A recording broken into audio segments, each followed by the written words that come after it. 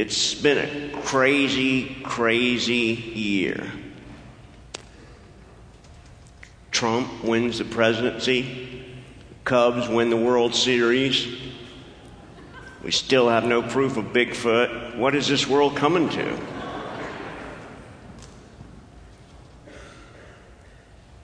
There's an amazing thing about the new year. It sort of gives us an opportunity to start over.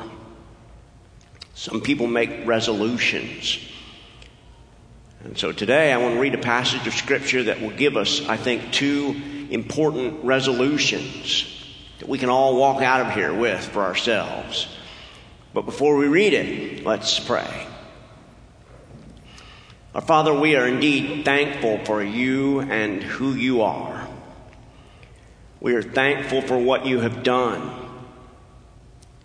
We are thankful that you are with us during difficult times and during good times. And we pray today that you will bless us as we look at your word, that you will speak to us each in our hearts. And we will walk out of here knowing that we have heard from you. And we pray this in Jesus' name. Amen.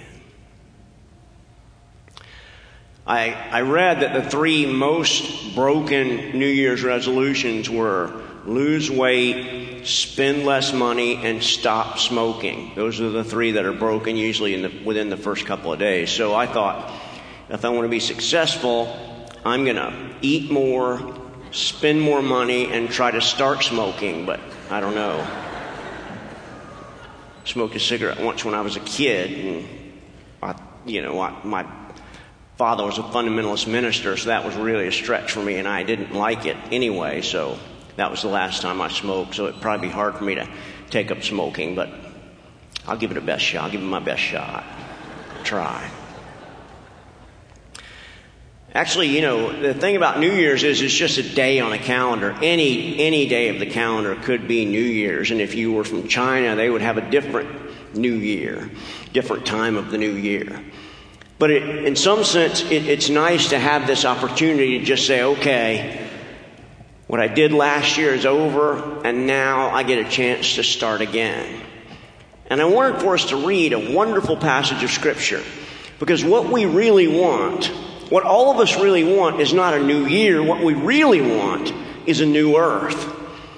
And John, writing in the book of Revelation, promises us that that new earth is coming. And in the 21st chapter of the book of Revelation, the very last book of the Bible, this is what John has to say to us. Revelation chapter 21 and verse 1, he says this, "Then I saw a new heaven and a new earth. For the first heaven and the first earth had passed away, and the sea was no more. And I also saw the holy city, the new Jerusalem, coming down out of heaven from God, prepared like a bride adorned for her husband. Then I heard a loud voice from the throne. Look, God's dwelling is with humanity, and he will live with them. They will be his peoples, and God himself will be with them, and he will be their God.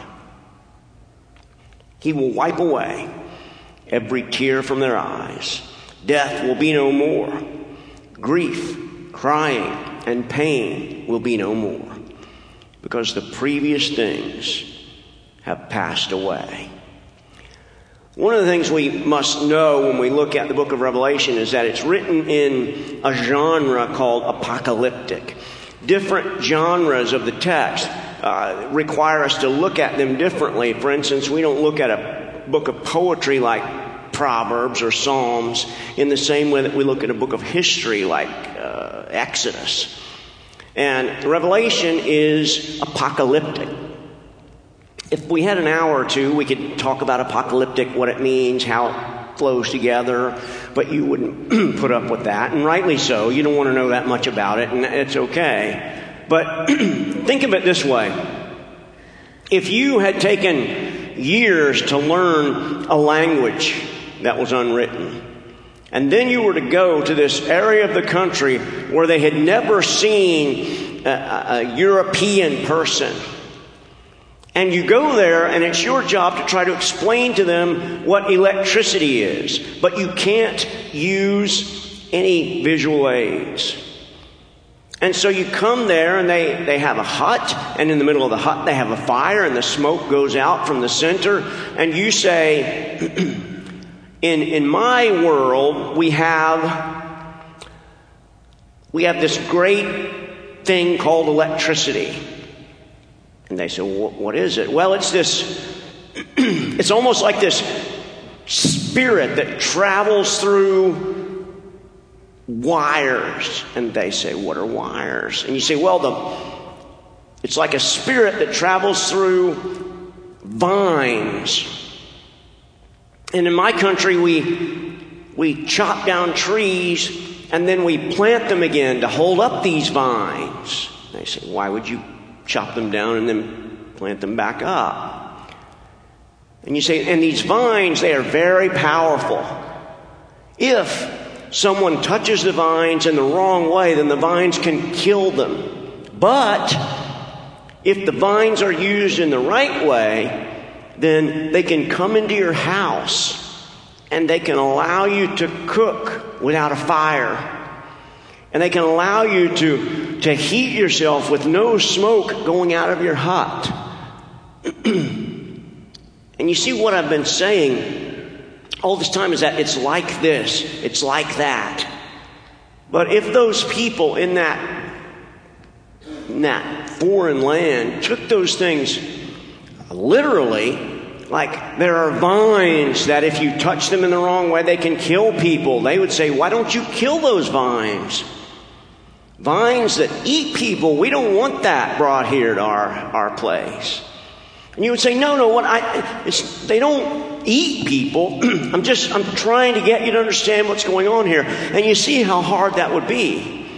That's the problem that John has when he looks at this heavenly vision, and he does all that he can to try to explain to us what it is. It's not that easy. You see, this is this amazing, amazing vision that John has. And yet he tells us that there are, I think, two things that we can walk out of here with us.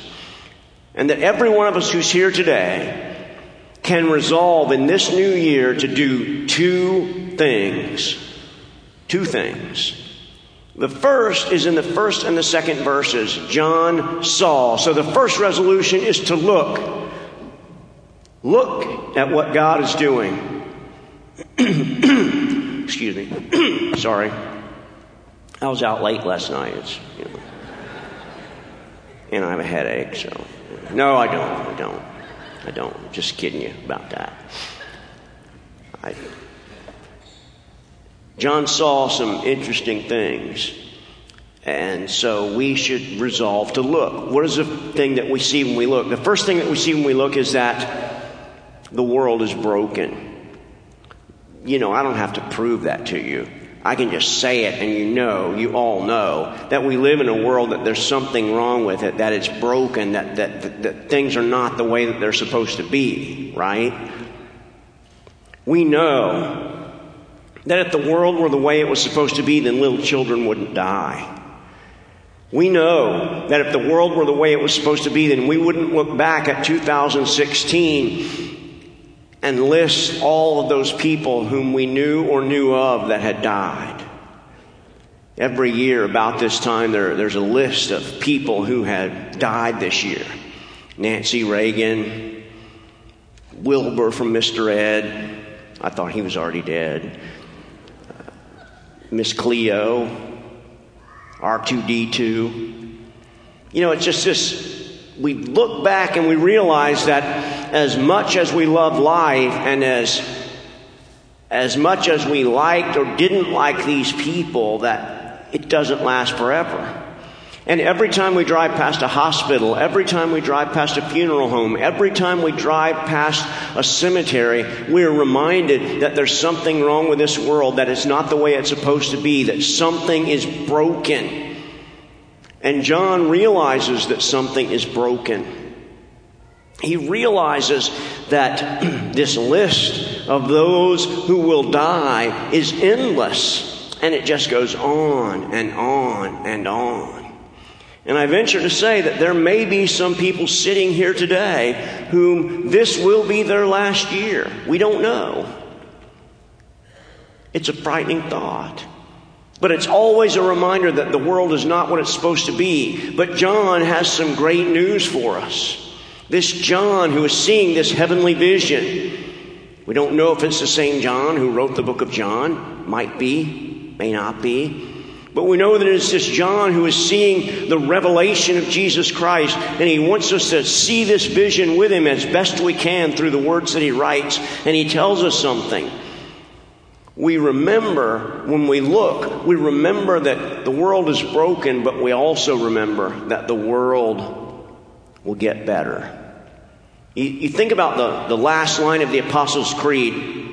It says, we believe in the resurrection of the body and the life everlasting. That was one of the central tenets of Christianity. The creeds, they boil down Christianity into its most central essence. Part of that essence is the coming again of the Lord. Part of that essence is the resurrection of the body. Part of that essence is life everlasting. And John is trying to tell us here what that will be like. And that's the reason that he says he saw a new heaven and a new earth, because the old heaven and the old earth had passed away.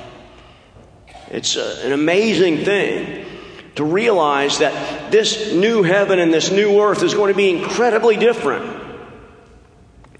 John here, when I teach at the Knox Seminary where I work, when I teach a class called New Testament Theology, often I will give students this passage, Revelation 21, 1 through 8, and I will tell them to find every Old Testament echo that they can, because it's full of them. If you really want to understand the book of Revelation, there's a set of books that you should read. If you understand that set of books, then you'll really understand it. And the set of books is not Left Behind. That's not the set of books.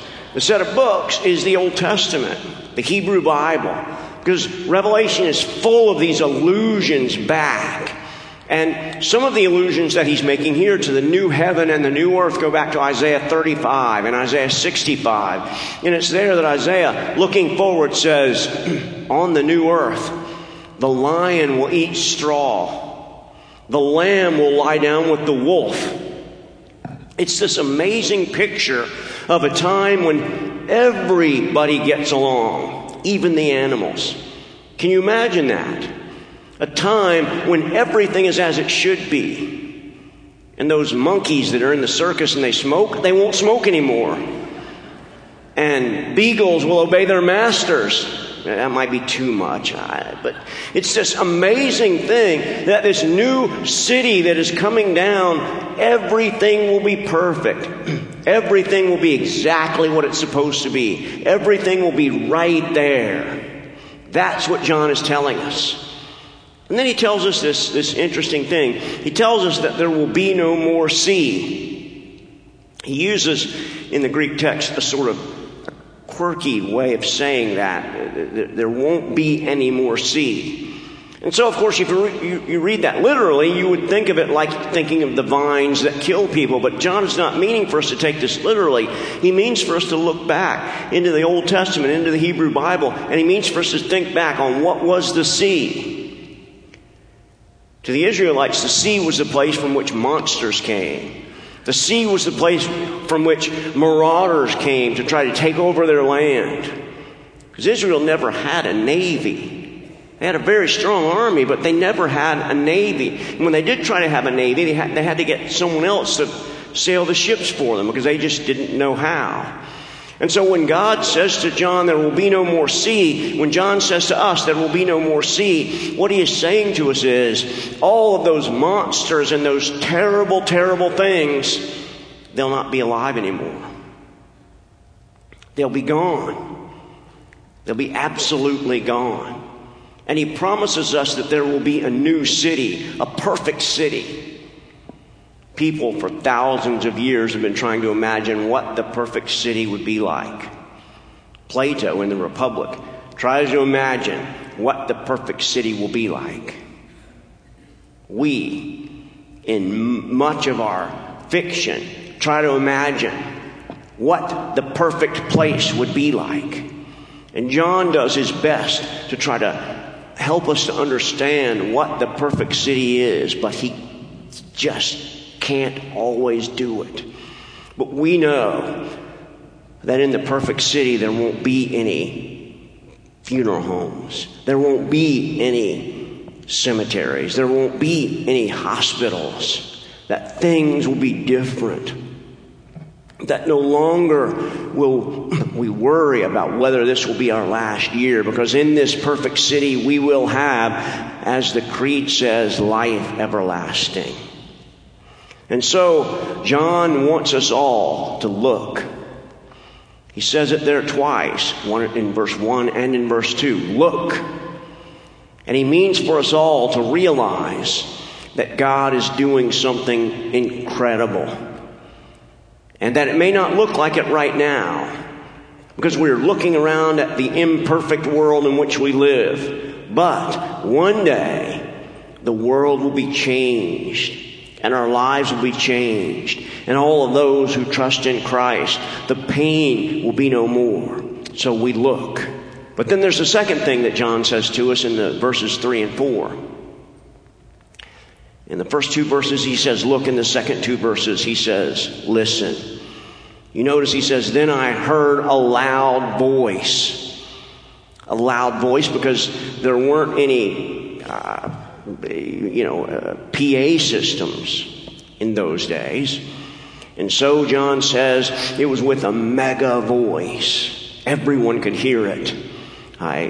Years ago, one of my areas of study was a politician named William Jennings Bryan. You may have heard of him. But I remember seeing Bryan standing on these stages, and picture there would be thousands and thousands of men in bowler hats. It looked like a sea of bowler hats, all just standing there listening to him. Without a PA, all just standing there listening to him. And it's said that both Bryan and other speakers of his day could be heard for up to a mile away without a PA system. This loud voice can be heard not just for a mile away, but all over the whole world. And look at what John tells us that he hears when we listen. The first thing he says, we realize that God is with us. He says, look, God's dwelling is with humanity and he will live with them. God is with us. That's an amazing thing. It's entirely counterintuitive when you think about it. But the New Testament begins in the book of Matthew in the very first chapter. You shall call his name Emmanuel, which being interpreted means God with us. And here in the last book of the Bible, in the last section of the last book of the Bible, God is with us. My old systematics professor, Dr. Raymond, used to say to us, God with us. Brother, he'd say, God with us. I don't understand that. He said, I can understand God against us. I can understand God hates us. I can understand God is angry with us for all the things that we've done. But God with us, that I will never be able to understand. And yet that is what John hears, that God has come and become one of us. God is dwelling with us. The word that's translated there, dwelling, is the same word that's used in the Septuagint. The Septuagint is a Greek translation of the Hebrew Bible. And in the Septuagint, this word is used whenever the children of Israel are out in the desert, right? And they have this big tent of meeting. And whenever God comes down and dwells with them in the tabernacle, that is the word that is used.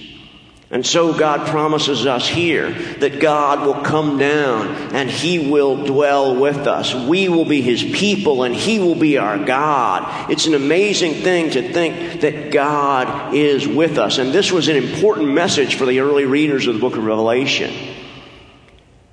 It's not right to think of Revelation as some sort of a psychic hotline in the Bible. That's not what it is.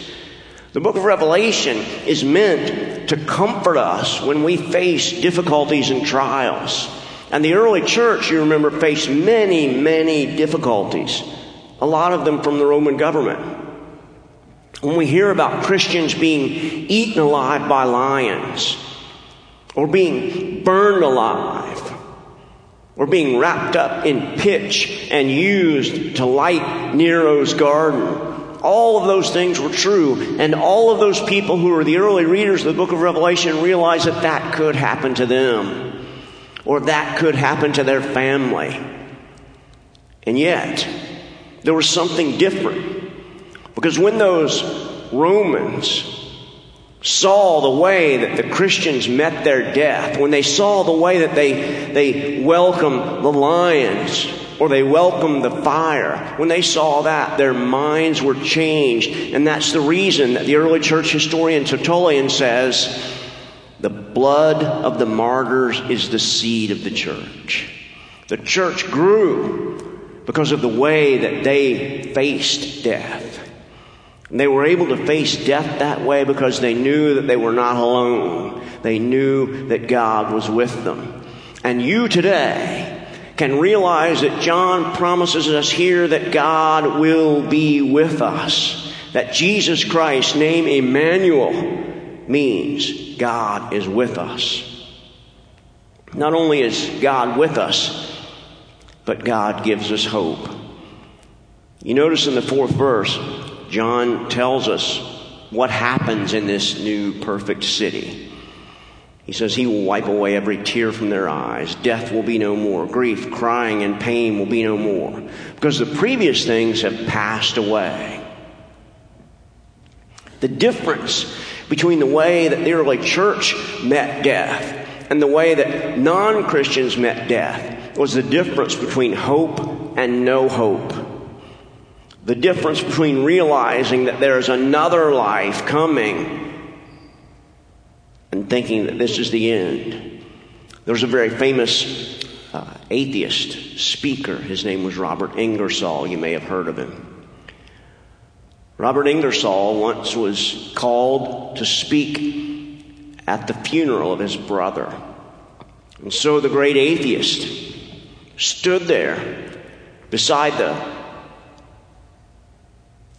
burial place of his brother, looking for something to say.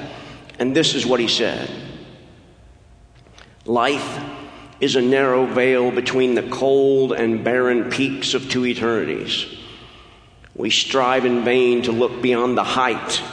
We cry aloud, and the only answer is the echo of our wailing cry. From voiceless lips of the unreplying dead comes no word. Isn't that awful? Isn't that an awful word to stand at the funeral of his sibling and say? And yet that is the word. It's the reason that existentialist philosopher Albert Camus said, there's only one real decision that anyone has to make, and that is whether or not they should commit suicide. Camus realized that life without God is absolutely hopeless, and the question is, why should we drag it out anymore? And yet John says to us, there's another world, there's another life, there's another change, and in this life, he says, there will be no more death. Think about that. No more death. Little children can use hospitals as a playground because we won't need them anymore. Cemeteries will look like plowed fields because their members have been resurrected. No more death. And sometimes our culture tries to tell us that death is our friend, that it comes to take us into the night. But the New Testament is very clear. Death is our enemy. That's not the way that the world is supposed to be. And that's the reason in this new world that John tells us there will be no more death. There will be no more pain because the previous things have passed away. All of the brokenness of this world has passed away, and now we have the new city, the new heaven, the new earth. As refreshed as the new year sort of gives us an opportunity to put away those things that we've done in the past and move forward, the new earth is that times millions. Because it gives us the opportunity to realize there will be no more death, there will be no more sorrow, there will be no more hurt feelings, there will be no more fighting among people. Life will be absolutely perfect. Now it's not. I know that your life is not perfect. And for some of you, you're wondering, will my family ever speak to me again? For some of you, you're wondering, will I ever be able to get my finances right? For some of you, you're wondering, will I ever be able to get over the death of that person that I loved so much? There's coming a world where that will not be true. You remember that great scene in the Lord of the Rings where Samwise, when I was a kid, I wished my name was Samwise instead of Samuel, but my parents wouldn't change it. Samwise comes in and he sees Merry and Pippin. They're lying in bed beside one another. There's plenty of room because they're hobbits.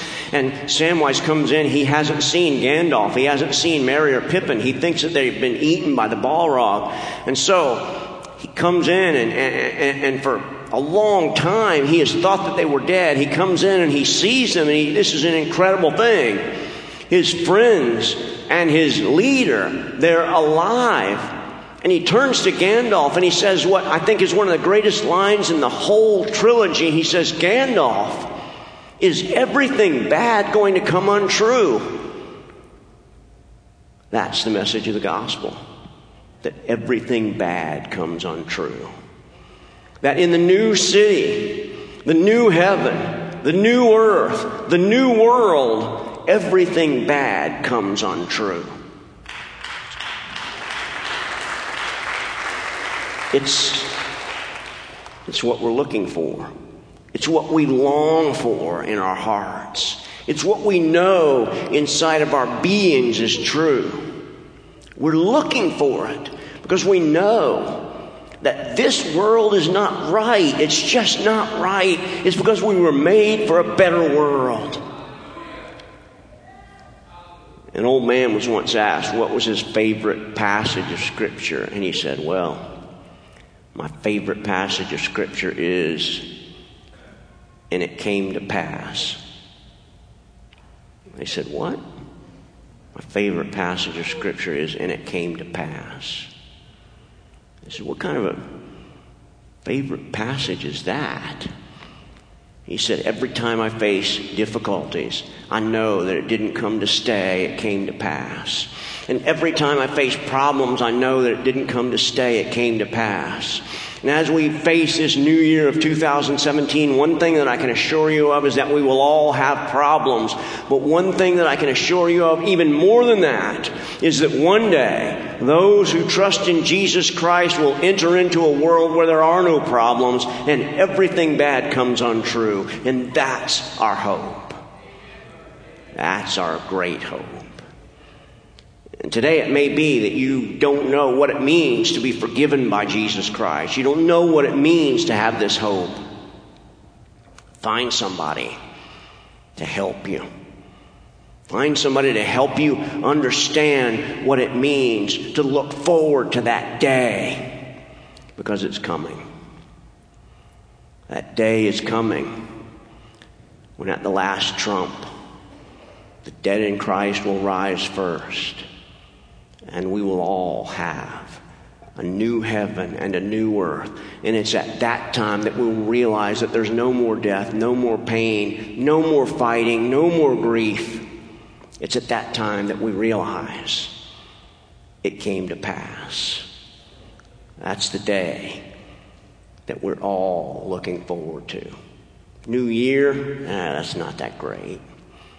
New earth, oh yeah. That's what we're all waiting for.